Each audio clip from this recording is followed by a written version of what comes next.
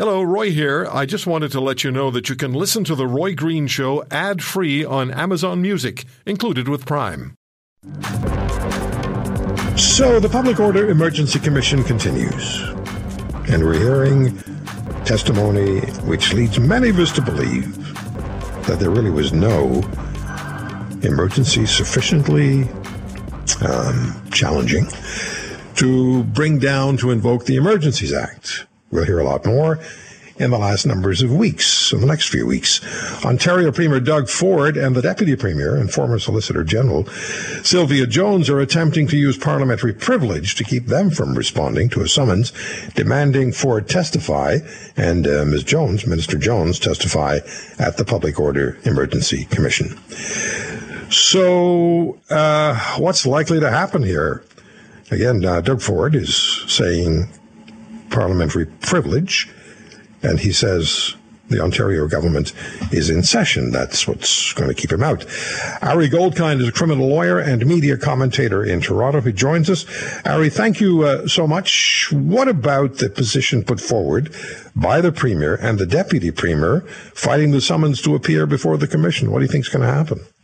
I think two things. One, and good to be with you, Roy, I think he'll pay a very limited price for being a total coward on this file. And by the way, your listeners should know that back as early as June, he very brazenly said that he would be happy to testify.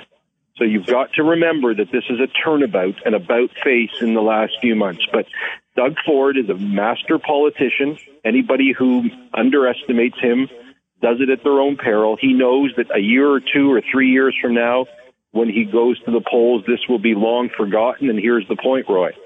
His parliamentary privilege argument is legally sound. He's likely to succeed on that. But the political calculation that he has made, and, you know, I haven't spoken to him, but I would guarantee you it all comes down to the fact that he knows where the bodies are buried, so to speak. He does not want to be cross-examined. Being cross-examined, Roy, which is really the key of this inquiry to me and the importance of it, which Canadians have long forgotten. He knows that sitting under the hot seat, being cross-examined the way so many of these witnesses have, he won't be able to get his press people to yank him out. He won't be able to say to his favorite reporter, I only give you one more questions. He has made a very, very specific political calculation that it is just not worth the heat or the difficulty of being cross-examined under oath by lawyers that can undress you, Roy. That's the key.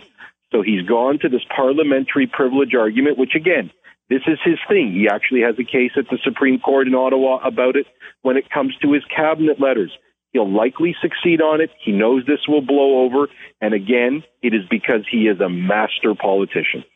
All right. You just said something a minute ago, Harry, that I want to follow up on. And as a lawyer, a criminal lawyer, the issue of cross-examination is critically important, is it not, in this particular commission? Because I understood you also to say that if you're not going to be cross-examined, then all you have to do is issue a press release. That's correct. So, Roy, this to me is the takeaway of the Emergencies Act inquiry or kangaroo court or whatever you want to call it, whatever your view is. You can say it's the greatest thing since sliced bread and it's real and it's not predetermined. You can say it's as honest as the day is long. I can understand both sides of those arguments. Hopefully a court of appeal judge, follows the evidence and, doesn't mince words at the end of it. I fear that he will once Trudeau takes the stand and, pulls the Trudeau off. But the bottom line that Canadians are missing here is that let's look at your intro, Roy, briefly. Your intro was, it seems to be that the narrative is crumbling like, a stale cookie. And it is. Every single witness has had their moment. Let's talk about Slowly the other day, for example. It is only because there's cross-examination where lawyers are not press people that get cut off or have to send advance questions in advance to get a moment with the Premier or the Prime Minister. Lawyers are hearing these answers. They know that a lot of them are horse manure. And then you get these truth tellers like the OPP's Pat Morris. If you don't know who I'm talking about, Google it whenever your show goes off the air today. We know who he is. Well, I'm just saying, for people who don't, if you want to have a moment of what truth looks like, there's the poster child from the OPP right there. That guy should be the chief of police. But we live in a country, Roy, and this is the takeaway that is being missed, where there is a movement from Parliament and the courts to curtail and limit cross-examination in a number of matters.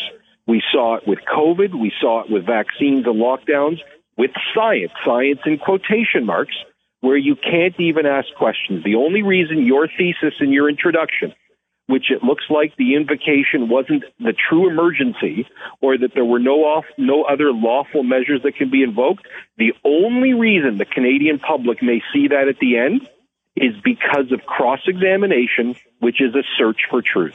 Okay, question for you on the testimony that's being given. Could anyone find themselves in difficulty post-commission hearings based on what they testified? I don't think so, and that comes back to the Premier. Some people were saying, look, if he does this or that, or he could be held in contempt for not going. No, I don't think there will be sanctions other than pure perjury. At the end of the day, when you put the hand on the Bible or you affirm, because we're told this is a non-religious country, if you saw the numbers the other day, but that's a different segment for a different day. Perjury is really... I think the only thing available, I don't see that happening at all. I think people here are going to testify. The chips will fall where they may. My hope is that this affects careers, because the one thing that we're missing in this country, and in fact many Western world countries, is accountability and transparency, Roy. And for Doug Ford, who I'm not throwing under the bus, I think he's made a very tactically smart decision. You have slowly yesterday, Roy, very quickly, talking literally about Ford and the Solicitor General.